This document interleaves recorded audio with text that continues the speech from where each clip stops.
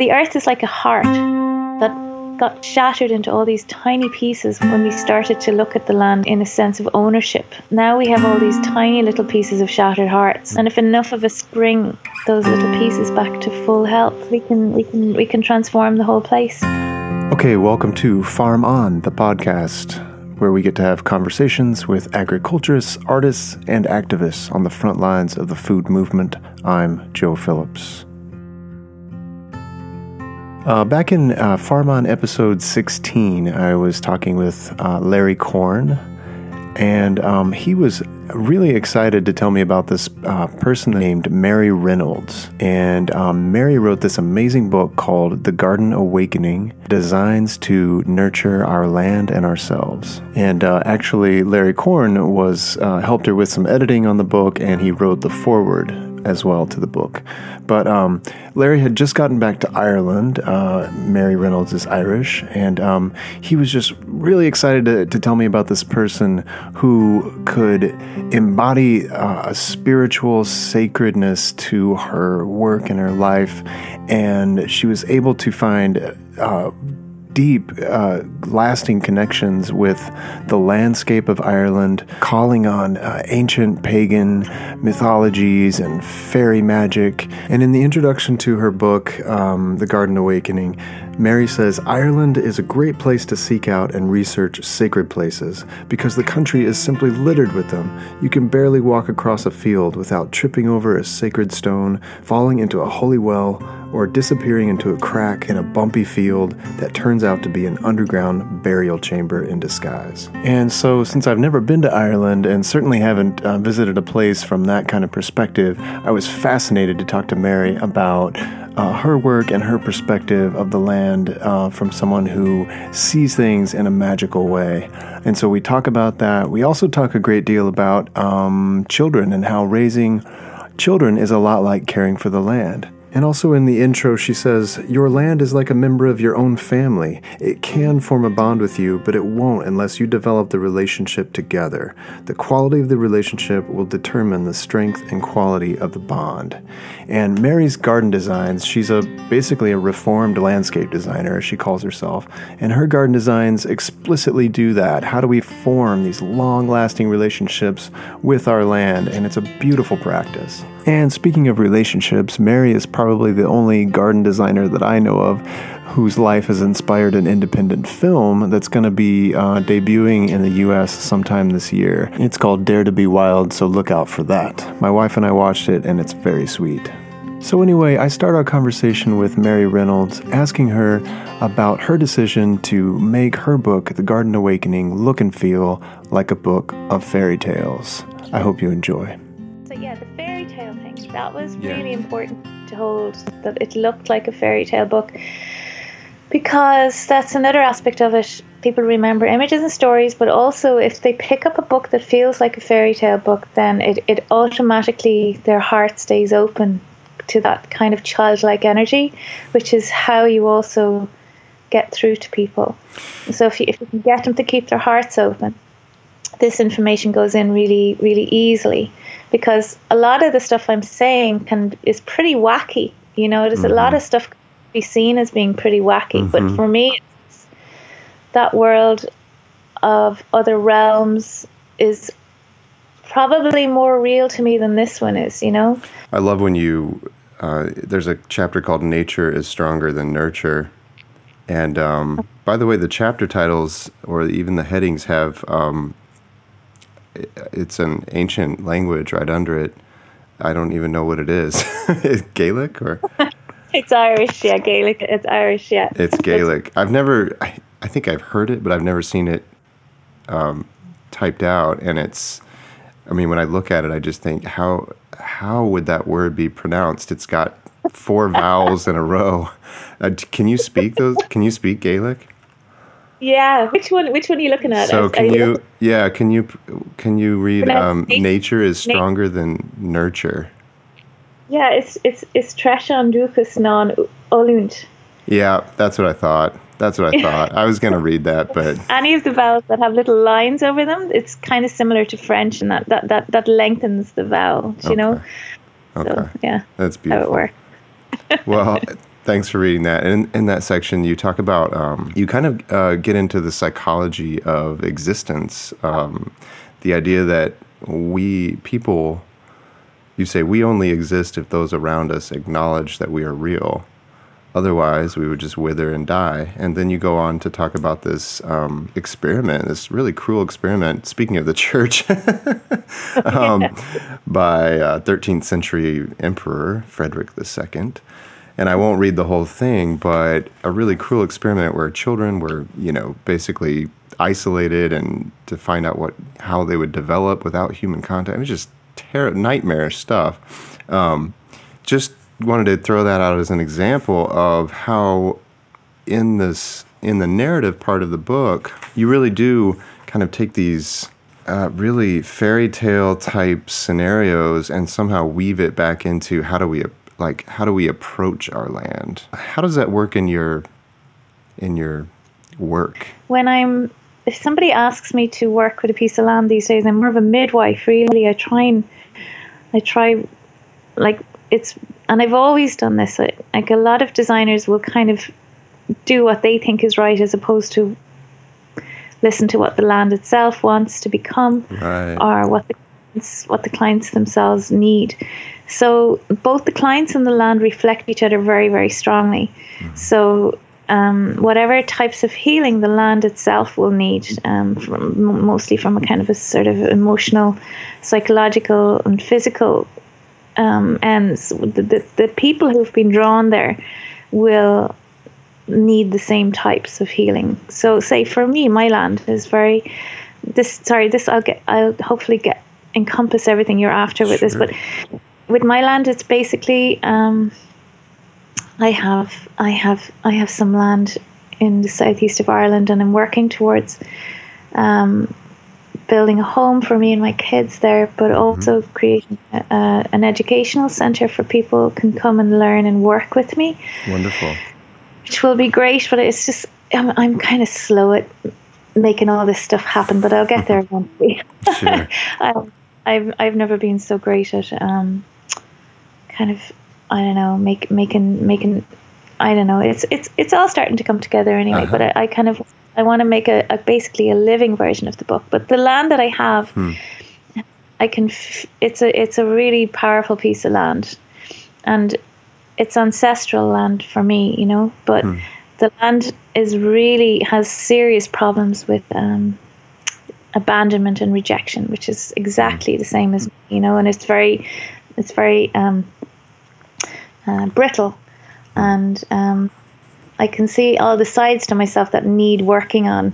It's the same as that place there, So when I research a piece of land and I look for stories about the place, so there might be myths, or there might be symbols that are associated with it, or symbols that the clients really are attracted to, or there's a kind of a correlation between the kind of mythology of the place and the needs of the place and the needs of the client. So that's what I do. I do a lot of research and a lot of listening, and I weave stories into the land then with those patterns and stories. And I'm just curious, when you say research, I mean, does that mean finding the oldest person in the area and just talking to the elders about the place, or does it mean finding public records? I mean, how do you go about that, or does it change depending on the place? Depends on the place, yeah. So the oldest person in the place may remember stories, but mostly those people are gone. Right. So it's mostly researching through books. The internet isn't great. You get snippets of things. They're not really good information, Yeah. But can be a help for sure, and I have a lot of really good research books that I have to hand. I have a massive library of books at this stage, and then I trust my own intuition and my instinct, which is like any muscle. It's exactly the same as any muscle. Like when I started designing gardens, I hadn't a bog's notion what to do when I stared at a piece of paper. But now it's almost instant, but I never allow myself to create a space instantly I do have to go through the process of research so that I don't repeat myself, or I make sure that I'm listening to the subtleties of the place or whatever. So thinking about your land that that you've acquired, and you're eventually going to, what you said, turn into a garden version of the book, which just sounds incredible. Like I just would love to see that happen. It sounds, me too. That would be wonderful. Because the book is really enchanting. So, but I wanted to read a line and get your reaction as it relates to your personal land. We are mirrors for the land, and it is a mirror for us. So healing the land leads us toward our own restoration, back to our true selves. So how does that relate to your personal land? Currently, my land was an overworked piece of agricultural land. It's like a 5-acre stretch, you know. Irish acres are quite big, bigger than normal acres. And so I've been planting trees on it now for, I guess, a year and a half. And as the land, which is, you know, how do I answer this? I guess a cleared piece of land is like a vulnerable child. That's how I look at it. So I look at land as being part of my family. And the land wants to become something. It is here to become mostly what land wants to become, which is a multi-tiered woodland system. That's what I look at it as, being a kind of a mature, evolved, kind of independent being. So like an adult piece of land is a mature woodland system, okay? And as a parent, if you don't allow it to become that, if you force it into some other weird version of events, that's not good parenting. That's not helpful. So as you work with your land and as you get to know your land, quite a number of different things happen. You slow down. You realize it takes a long time. It's a long relationship, because it takes as long to grow a piece of land back to health as it does to grow a child to full maturity, you know? So there's no instant solutions with it. And as you bring it back to health, it just brings everything back to health in yourself. So when you're sorting out the physical stuff and you're working with the land to feed yourself, and you're feeding all the other creatures that you're supposed to be caretaking.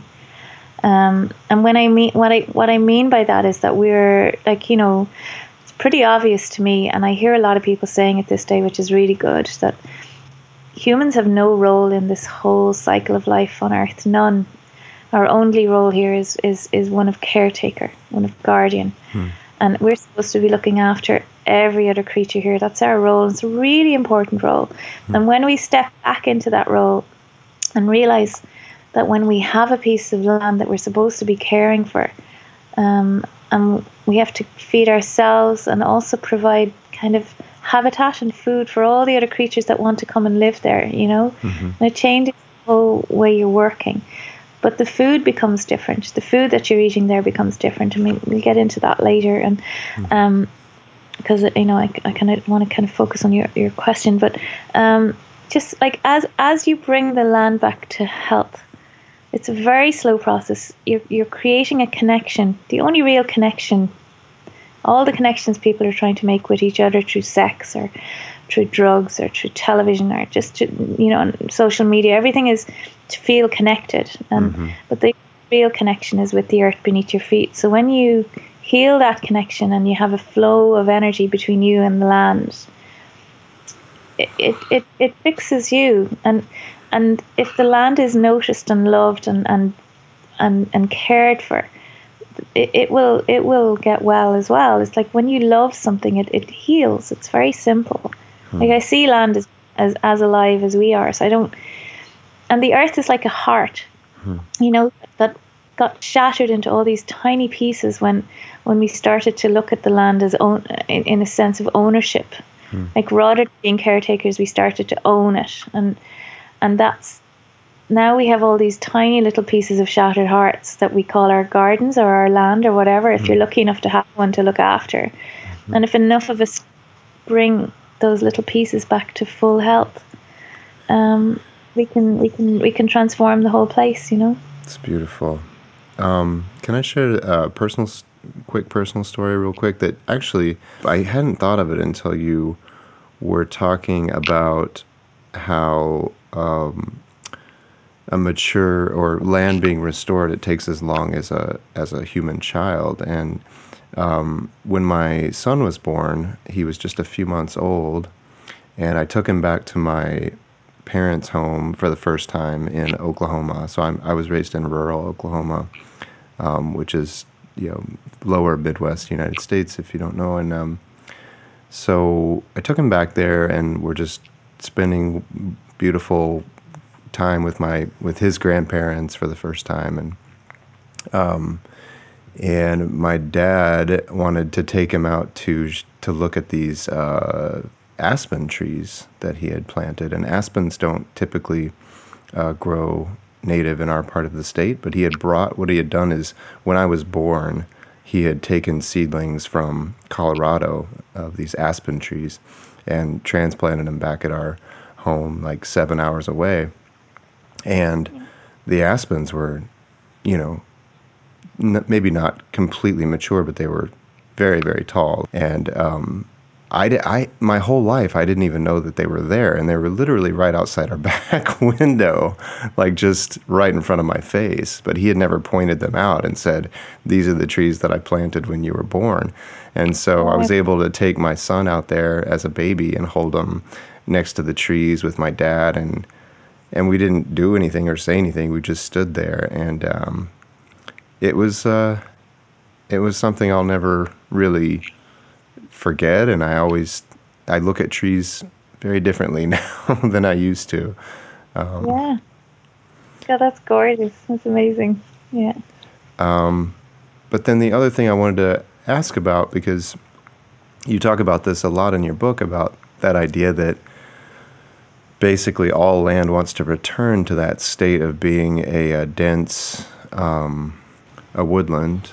And so I would like to understand Ireland a little bit better, because when I think about Ireland, I think about rolling green plains, like these just flat, not flat, but basically treeless, sheep fields or something. And I haven't been to Ireland, so obviously I'm running on very limited, probably cliches, but I gather from your book that the green rolling hills of Ireland aren't exactly what Ireland wants to be or used to be before it was overfarmed. Can you talk about that a little bit?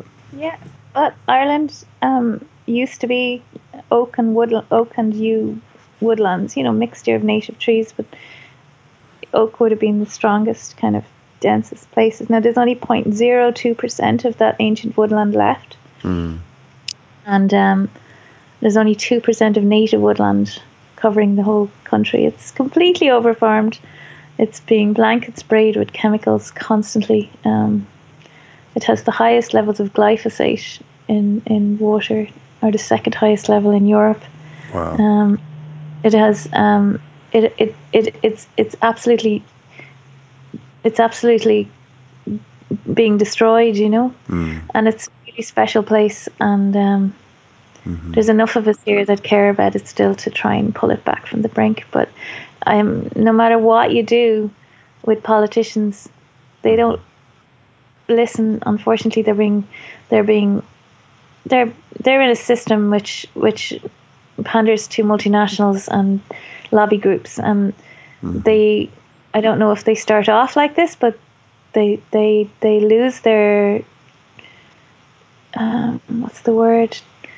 Backbone. Integrity and backbone, and they've lost very, very quickly. There's nobody that's actually caring for the vulnerable in our society. There's nobody caring for land or the earth or the water or the trees. There's nobody caring for any of it, and it's up to us, and that's why I wrote the book. Was if enough of us turn it around in our own spaces, it'll only take a certain amount of that before everything changes, because I really believe in that whole thing about tipping the balance, about the 100 monkey syndrome. If we can change the consciousness of enough people by working with land to bring it back to life before it's too late, because it's pretty late now, and the reason that the book is there is because you can't just leave land to come back to itself really on its own, because it would eventually, apart from forest fires or damage from different creatures, it would eventually make its way back to a multi-tiered woodland system. But we have to hurry up that process because we've done so much damage. We're out of time. We can't rely on... we haven't enough time to let it come back to itself on its own. We just don't. So it's our job to help shepherd this along a little more quickly. You mentioned glyphosate, and I'm reading a book now about Roundup, about Monsanto, which will be a future interview. But it's just really occurring to me the power of books to start to turn public opinion, I guess, or just kind of rally people together. And I know glyphosate is one of those things that and if people don't know, that's Roundup basically is the, shelf name for glyphosate, and the weed killer that's been known to cause cancer, and science has been manipulated and hidden for years, and it seems like it's just now starting to come to the surface more as a kind of mainstream news event, which is great. But like you said, that's due to people on a very grassroots level just sort of pushing and being relentless about that kind of pressure. So your book, is a kind of rallying cry, but it's a very gentle one. So how do you see your role as a writer in terms of becoming maybe a reluctant political activist? Sorry. I don't know. No, it's okay. I don't know, because I know I sat on a stage here recently, a couple of weeks ago, with one of my heroes called Diana Beresford Kruger. She wrote my favorite book in the whole world called The Global Forest. And she's an Irish woman originally. She's living in Ontario now, but we had just watched a movie about Diana's work, which is beautiful. It's called The Call of the Forest, but it's the book really that is powerful for me. Like you say, power books have the ability to change people massively. But a film can't really grasp that. But as I was sitting on the stage anyway, and I was answering questions from the audience with Diana and another wonderful guy over here called Andrew St. Ledger, and he has a thing called the Woodland League here. He's a really powerful and positive person. But I find I get cross sometimes, and I kind of get really cross with the politicians and the fact that it's up, that we just, there'd been quite a few of them in the room beforehand, just kind of schmoozing and saying what they're going to do, and I'm so cynical at this stage. I kind of get so cynical.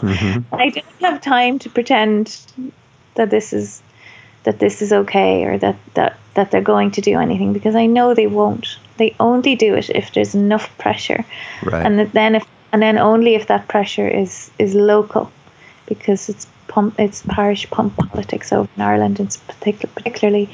But I don't think I'd be, the best kind of political activist, because I'm not terribly articulate in many ways. I kind of get extremely passionate about it. But the way I feel about it is that over here there's this belief about it on Cailleach, and Cailleach is, I guess, another word for witch. But the Cailleach, or Morrigan, was the person who minded the earth and the water and the wells and the rivers and the lakes and the woods, and she took care of it all, and she was a very gentle energy. It's the feminine energy, you know. She was kind of the most ancient of the myths over here, you know. And then men came along and started to take ownership of the land, and she rose up in anger. And sometimes I feel like women get angry, and men are getting angry too, because they realize that the feminine energy is the earth is the embodiment of the feminine energy, and it's a direct reflection of how women are treated in the world today. And women are not treated well in the world. You might think it's okay if you live in a very sort of safe, kind of equal place, but if you're aware of the world at large, or what we have to deal with every day, it's pretty heavy, you know. It's pretty heavy, and that's going to change when the earth starts to heal. That is going to change. So I don't think we can really tackle that one without tackling healing the land, because it's there. We're so tied up with the earth. We're so psychically, emotionally, spiritually connected to it, physically connected to it, obviously. But because people have stopped growing their own food, they severed their connection with the earth, because instead of needing land to be healthy and well so that they can survive now, its only benefit is if it's pretty. Yeah. And that's exactly what it's like with women. You're only useful if you're pretty. I mean, it's awful. It's interesting to me because you mentioned the idea that we're cut off, and this is something that comes up almost in every interview that I do, this idea that we've lost our history to the land in such a short amount of time. Like since the Industrial Revolution, we just have amnesia about where our roots are, with living in concert, in balance with the land. I see some kind of connection to the Irish, I guess, remembrance of things like pagan folklore or images or deities, or you were talking about witches earlier. Is that type of mythology, I guess, for lack of a better word, is that something that Irish people normally throw around, you know, or is that coming up in conversation? How does that stay alive in culture, or are you kind of trying to keep it alive? No, it's pretty alive. I mean, storytelling over here is still very strong, you know. And so I think everyone is thirsty for that connection with the earth, so connection with their roots, and they will be attracted to anything that is strongly, you know, true to the land, or true to our culture, in a positive sense, you know, not like, because there's a lot of negative things as well, but all that stuff is very much part of people's lives still, and it's coming back more and more, you know. And I mean, it's not like everyone sits around talking about this stuff, but right, it'll be taught in the schools. Like, you know, the old myths are very much part of our the curriculum in school. That's like, great. And they're a huge part of it. And storybooks for kids, are lots of that is there. And, you know, all the old customs at Halloween, like, people know that pumpkins originated in Ireland as turnips, and a lot of the customs came from here, you know. Wait, pumpkins originated as turnips? Yeah, turnips we used to carve turnips out in Ireland. Oh, wow. And the Irish brought that tradition to America. Okay. And Samhain, which is what was last night, was myself and my kids and some other kids that I had around. We lit a fire outside and sat around it, and, you know, we talked about setting our intentions for the year. And that's, what is that? Samhain? Is that what you said? Samhain. It's salmon. It's Samhain. no, that's my no. American butchering. Samhain. Samhain. Samhain. Oh. Samhain. That's how you pronounce it. Yeah. Oh, wow. Yeah. I was completely off. The understanding in Ireland was that was kind of like, it's kind of like it's a period between now and the 21st of December, waiting for the light to return. So it's like this really fertile time of going inwards to your kind of inner, just be quiet and going inwards into darkness, where it's the most fertile and magical place, and anything can come from it. Just, you're kind of supposed to be gathering energy, and the veil is very thin between our world and the world of spirit and all the other realms, particularly last night and now, between now and the return of the light as such on the 21st of December, which got transformed into Christmas then. All these things get kind of messed around with, but they're still beautiful, but so Ireland is very much part of that whole thing, and those traditions are very much here. I mean, we play a game in Ireland called hurling, and every kid in Ireland who's into sport and has a hurl, and hurling is a really brutal game. It's so dangerous, but it's a brilliant game, and it's a massive national sport. It's huge, and it's basically I suppose it's like hockey, except it's in the air, and it's extremely fast. It's in the air, you said? It's in the air, yeah. And you should Google it. It's an incredible. People are flying, or they're throwing? No, they're not flying. No, they're hitting the ball through the air. Okay. Okay. Yeah. But it's incredibly it's just an amazing game. But that sport has been played all the way through history, all the way back to the earliest Smiths. Wow. When Fionn McCool would have hit, they were always associated with hurling, and our myths are very much alive because we still have all these traditions in everyday life. It's amazing. So yeah, it's very strong here, and also, seriously, you should come over sometime. It's unbelievable. There's so many standing stones. There's so many kind of portals and underground tombs, and sacred wells. And the problem is that people don't respect them anymore. I mean, they're digging them up there's fairy forts being bulldozed constantly by farmers because they're afraid that some will find out that there's one there and they won't be able to use their land anymore. Oh wow! You mean they won't be able to use it because of some kind of curse, or? No. They've kind of lost their fear of that. Okay. No, not curses. More of that the national kind of monuments will come in and look after the place. Oh yeah, and protect it. So can you just describe what a fairy fort is? Like if somebody found one on their land?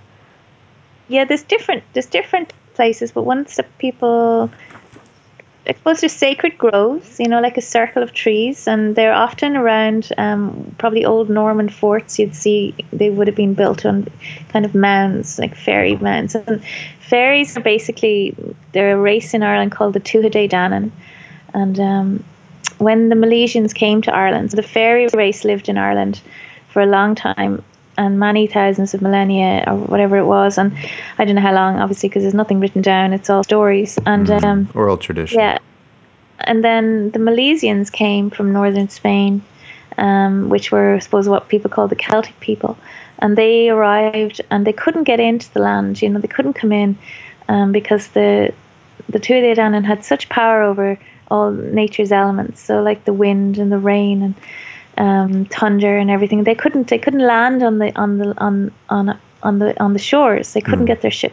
But eventually one of their druids came and threw all that magic right back at them, and they had a massive battle, and eventually the Milesians won out, and they decided to make a truce with the Tuatha Dé Danann, and they said they could have half the land and the Milesians would have the other half. But then at the last minute they kind of flipped it, and they gave the Tuatha Dé Danann the underground half, and they got the above ground half. So they went on into what people call fairy mounds. So those energies, they all live underground. That's the understanding, And that seems to kind of lead into your approach to your own designs. I mean, I'm looking at one of your drawings now. It's actually the Chelsea Flower Show, which is, I don't know, is that probably what you're most known for? Probably. And you won a prestigious award at the Chelsea Flower Show for this design. Is that right? Mm-hmm. And when I was a child, a long time ago. Yeah. Your own mythology now is being repeated over and over. But at any rate, it's just looking at the design. It's there's a sacredness to it. There's kind of a communal kind of setting. You know, there's everything sort of pulls to the center. There's this kind of symmetry to it. There's a very formal entrance to the garden.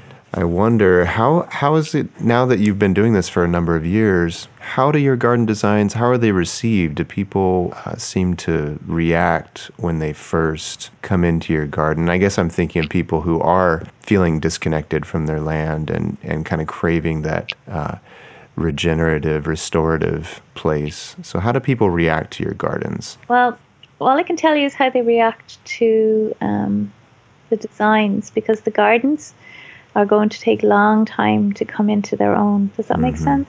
Yes. So I only transformed the way I work when I started writing this book. And I guess that was about, 6 years ago now or something.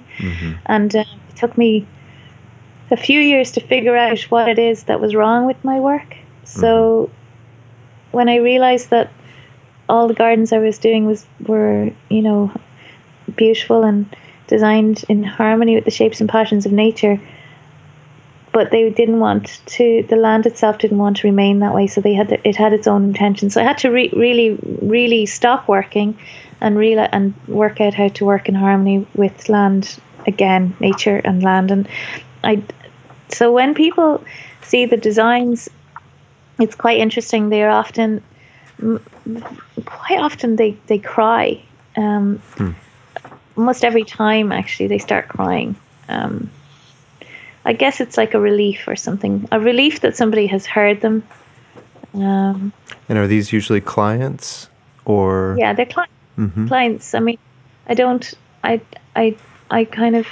lot of consultancy work, which I prefer really, because I really prefer if people do this work themselves if they can, which is why I made the book, so that I didn't have to do it for everyone, but they could do it themselves. So I teach everybody through the book as much as I can, in the simplest words I can, how to do this work. And it's so easy, It's like once you design spaces within the shapes and patterns of nature, you're staying within the universal flow of energy. You're not blocking that flow of natural energy. Okay, that's very important. And you try and leave as much of the land for nature as you can. Try and take as little of it as possible for hard spaces or for landscaping. It's kind of a multi-tiered system, isn't it? What I design, like it's like there's a few different. It is, yeah, because you have. I think when we over here say landscaping, people think that means planting shrubs and trees and stuff that's not native or whatever. But your designs, the landscaping is actually kind of like sculpting the land into shapes to prepare it, I guess. Yeah, kind of. There is that. Depends on it depends on every piece of land. Like I try and use wood to build up, like they call them hugelkulturs, to build up shapes as opposed to sculpting them. But the difference between my work and other garden designers is very particular. It's basically, I see nature as beautiful, and nature is natural beauty is very, very calming to the senses. If you create a garden which is unobtainable beauty, something which is clipped and held and forced into a particular shape and life form, that's an unobtainable beauty. It's like a really beautiful woman. You can stand back and just look at her in awe. You'll never be like that. So it makes you feel less beautiful yourself. Whereas my work is about embracing the beauty of the truth, like the inner energy and the inner truth of a place. And by you see, people think that you can't have woodland in a small area, and they think you can't grow enough food to sustain your family within that system. And they have all these can'ts in their heads, and I needed to explain to people that this is all possible.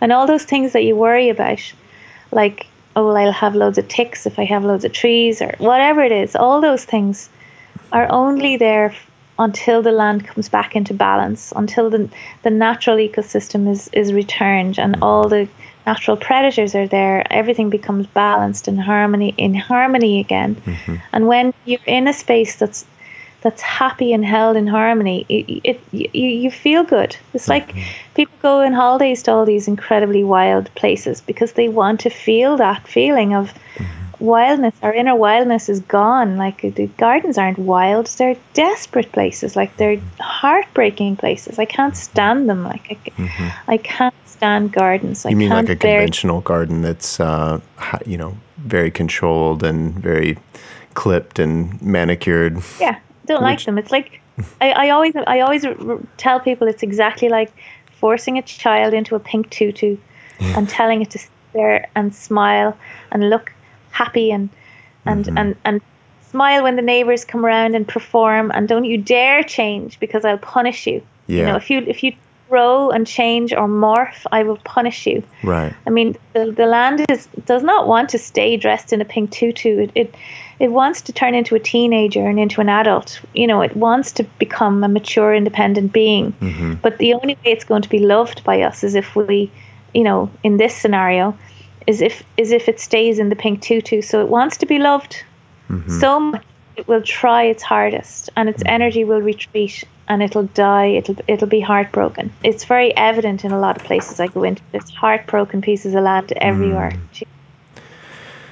I know. Yeah, I know what you mean. I just keep thinking about growing up in Oklahoma, where it's just, it's where the Dust Bowl happened, and I felt this sense of just grief about the land that I grew up within, but no one could really ever articulate that. These are lands that used to be, essentially savannas, like, native grasslands, deep roots.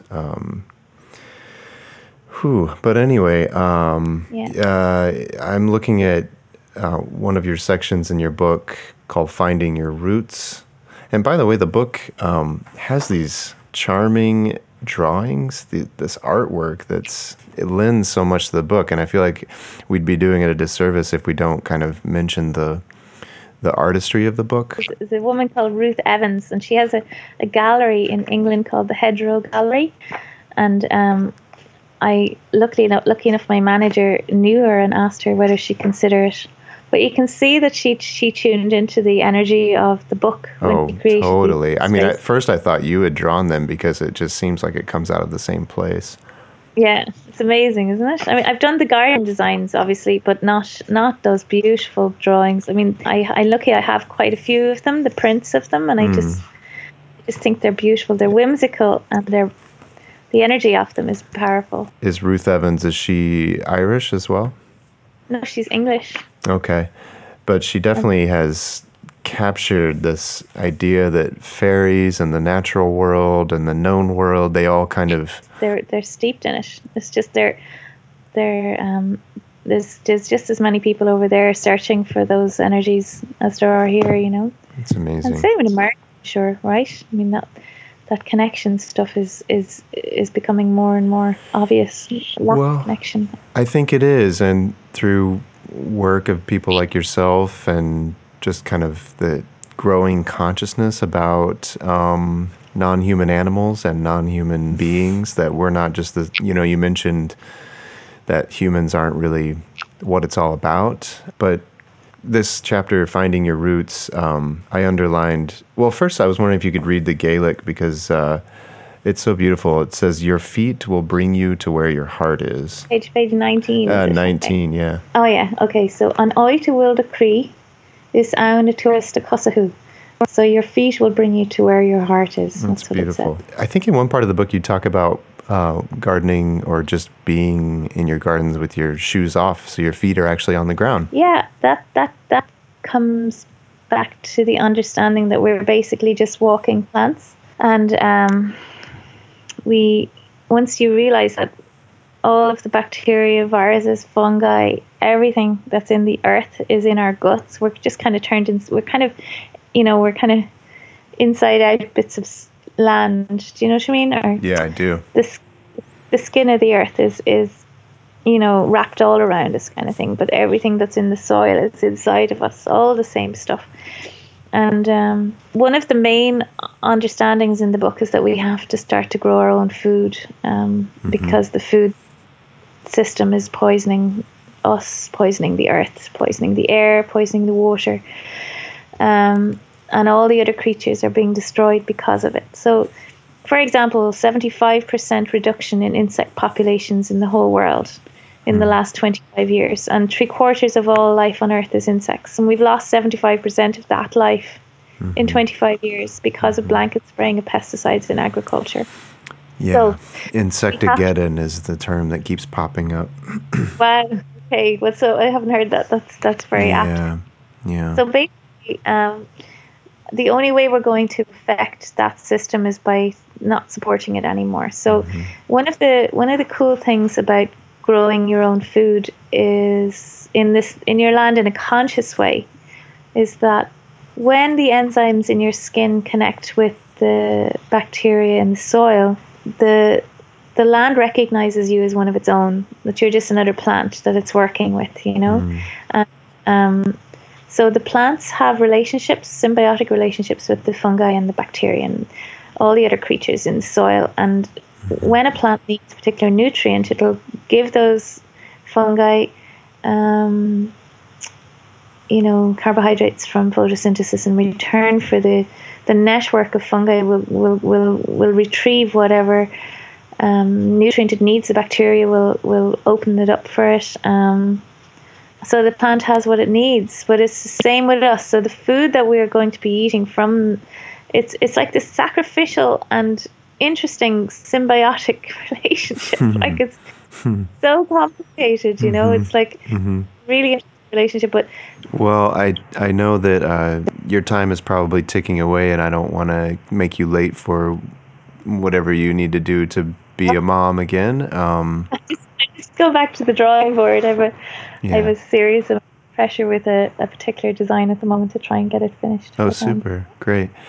Well, we've been talking for a better part of an hour, and I really appreciate you taking the time to talk with me about this book. It's really, since Larry brought it to my attention, it's really just been at my side, and I've, it's all marked up. And don't you feel like it's like obvious once you've read it? It's obvious. No, it is. It is. It's really just. It is obvious because I think it's really just reminding us what we already know, but we've just sort of forgotten, or we've forgotten how to talk about it.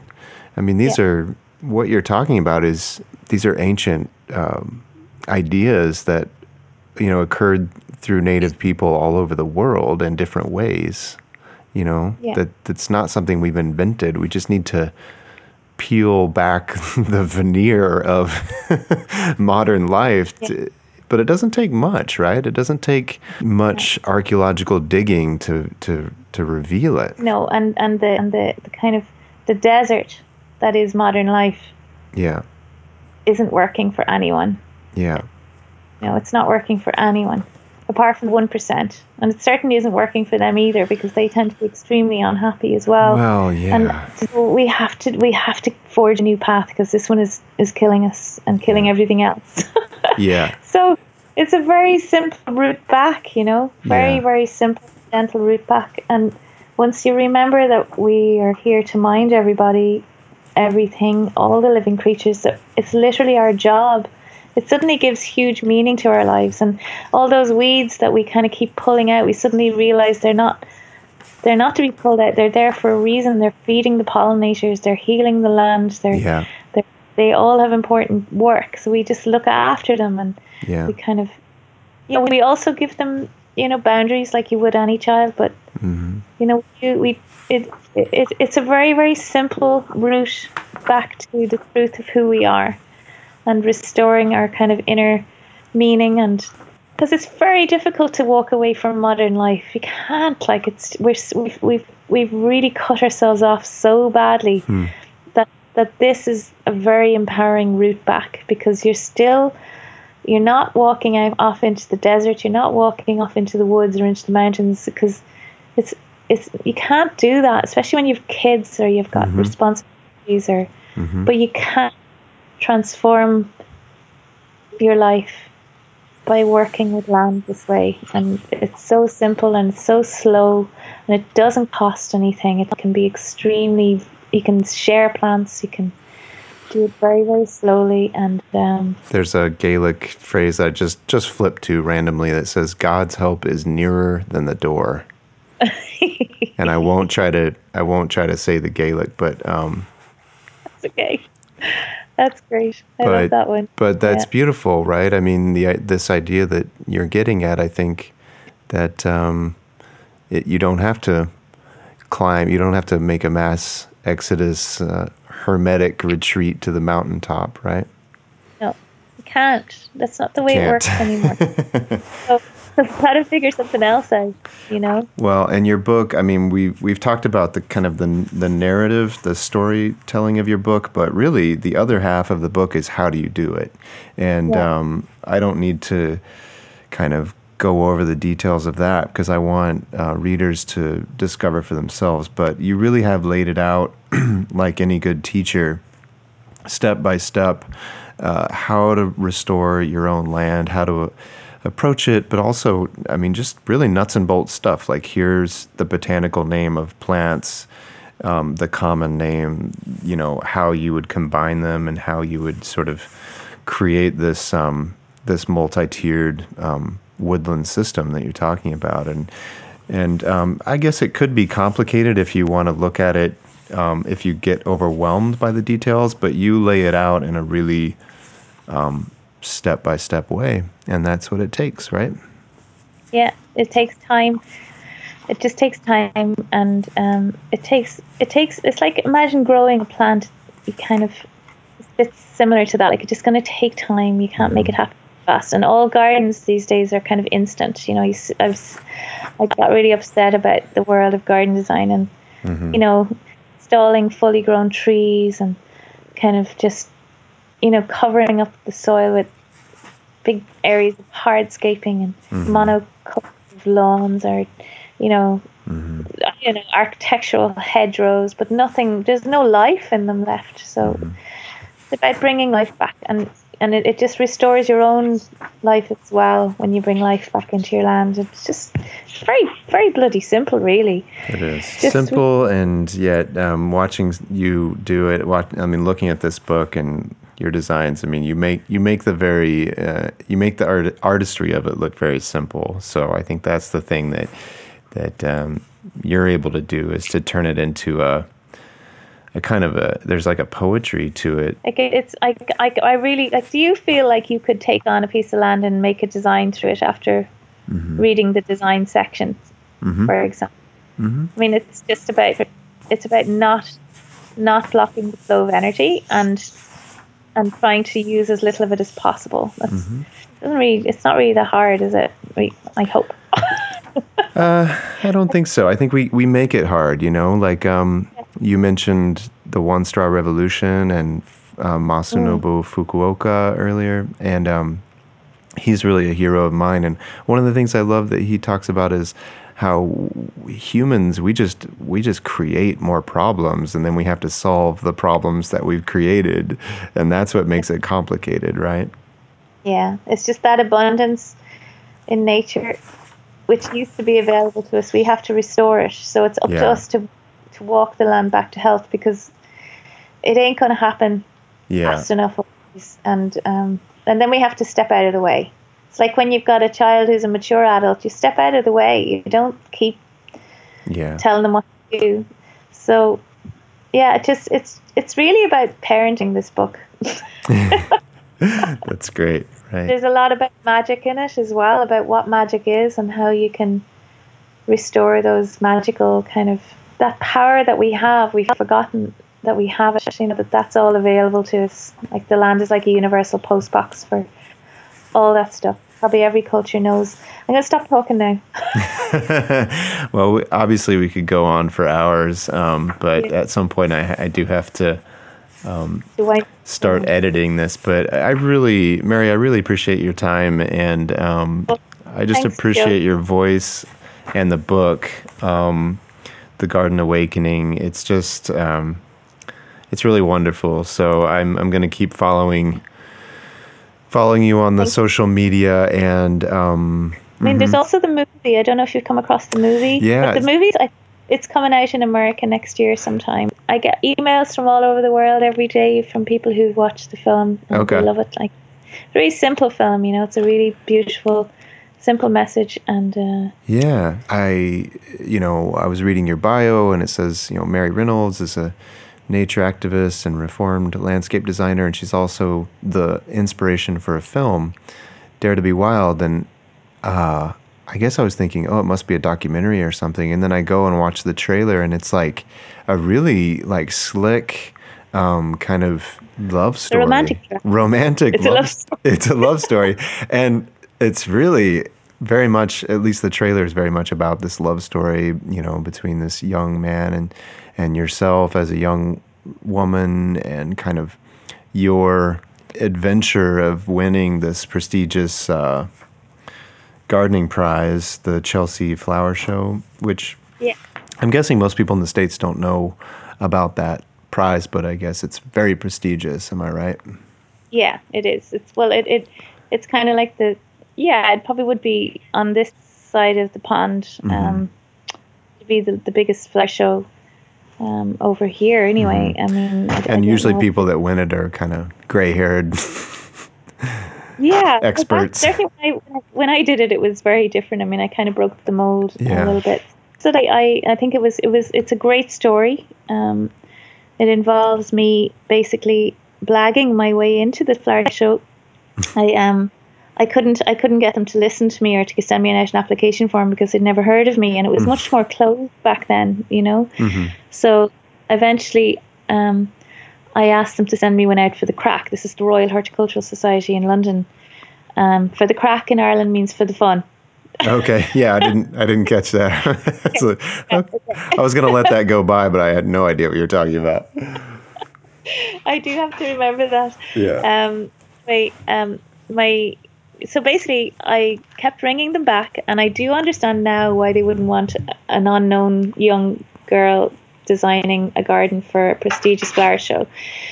But eventually, I got a hold of a lady who was working in the office, and they were all out and she said actually they were sent out about 8 weeks previously, and I had been ringing all summer looking for one, but eventually they let me.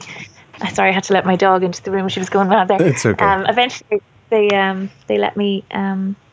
She said, look, I'll send you out an application form, and the only problem is you have to courier it back on Monday. This was a Thursday, with all the full design details in place and full sponsorship, proof of sponsorship. So I said, problem, because being Irish, you kind of think, I just have to figure out a way of making it work. Bluff your way through it, yeah.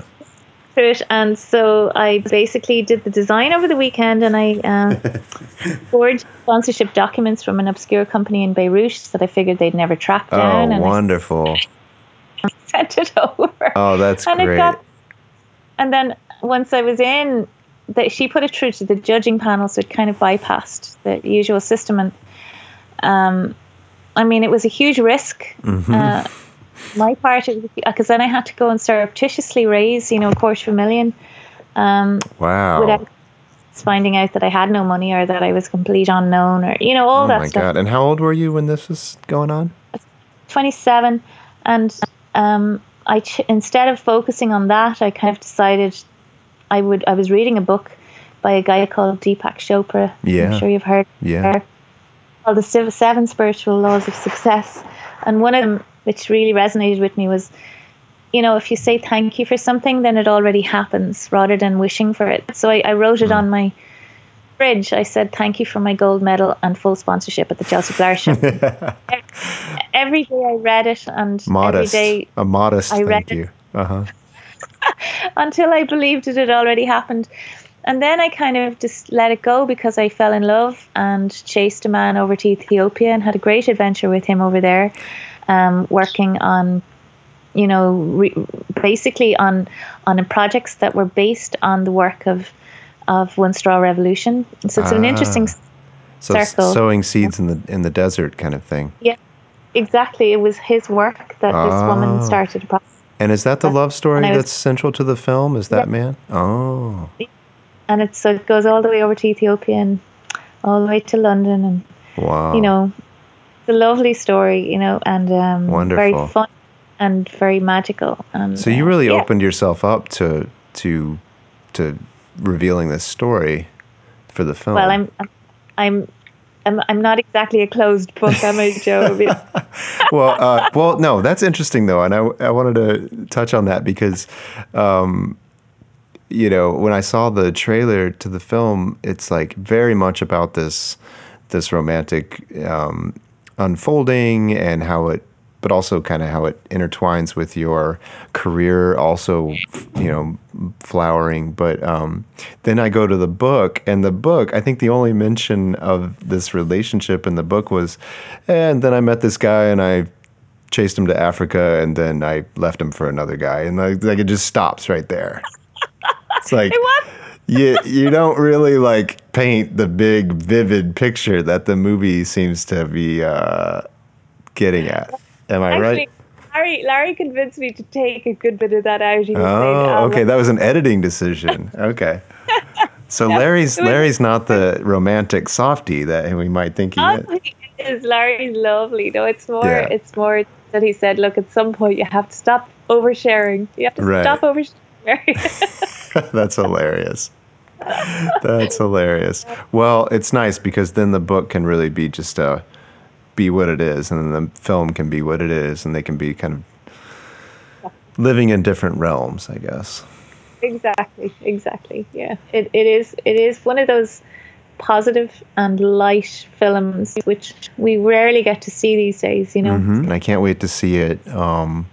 It's really your life, your career is so multidimensional, and I hope I think that comes through in our chat today. And thank you so much for taking the time to call as well. What time is it over there? It's 8:25. I've just had half a cup of coffee, and I need to get going. Yeah. All right. I appreciate it, Mary. Good luck with your new designs, and have a great day. You too. God bless. Bye-bye. Okay. Bye-bye.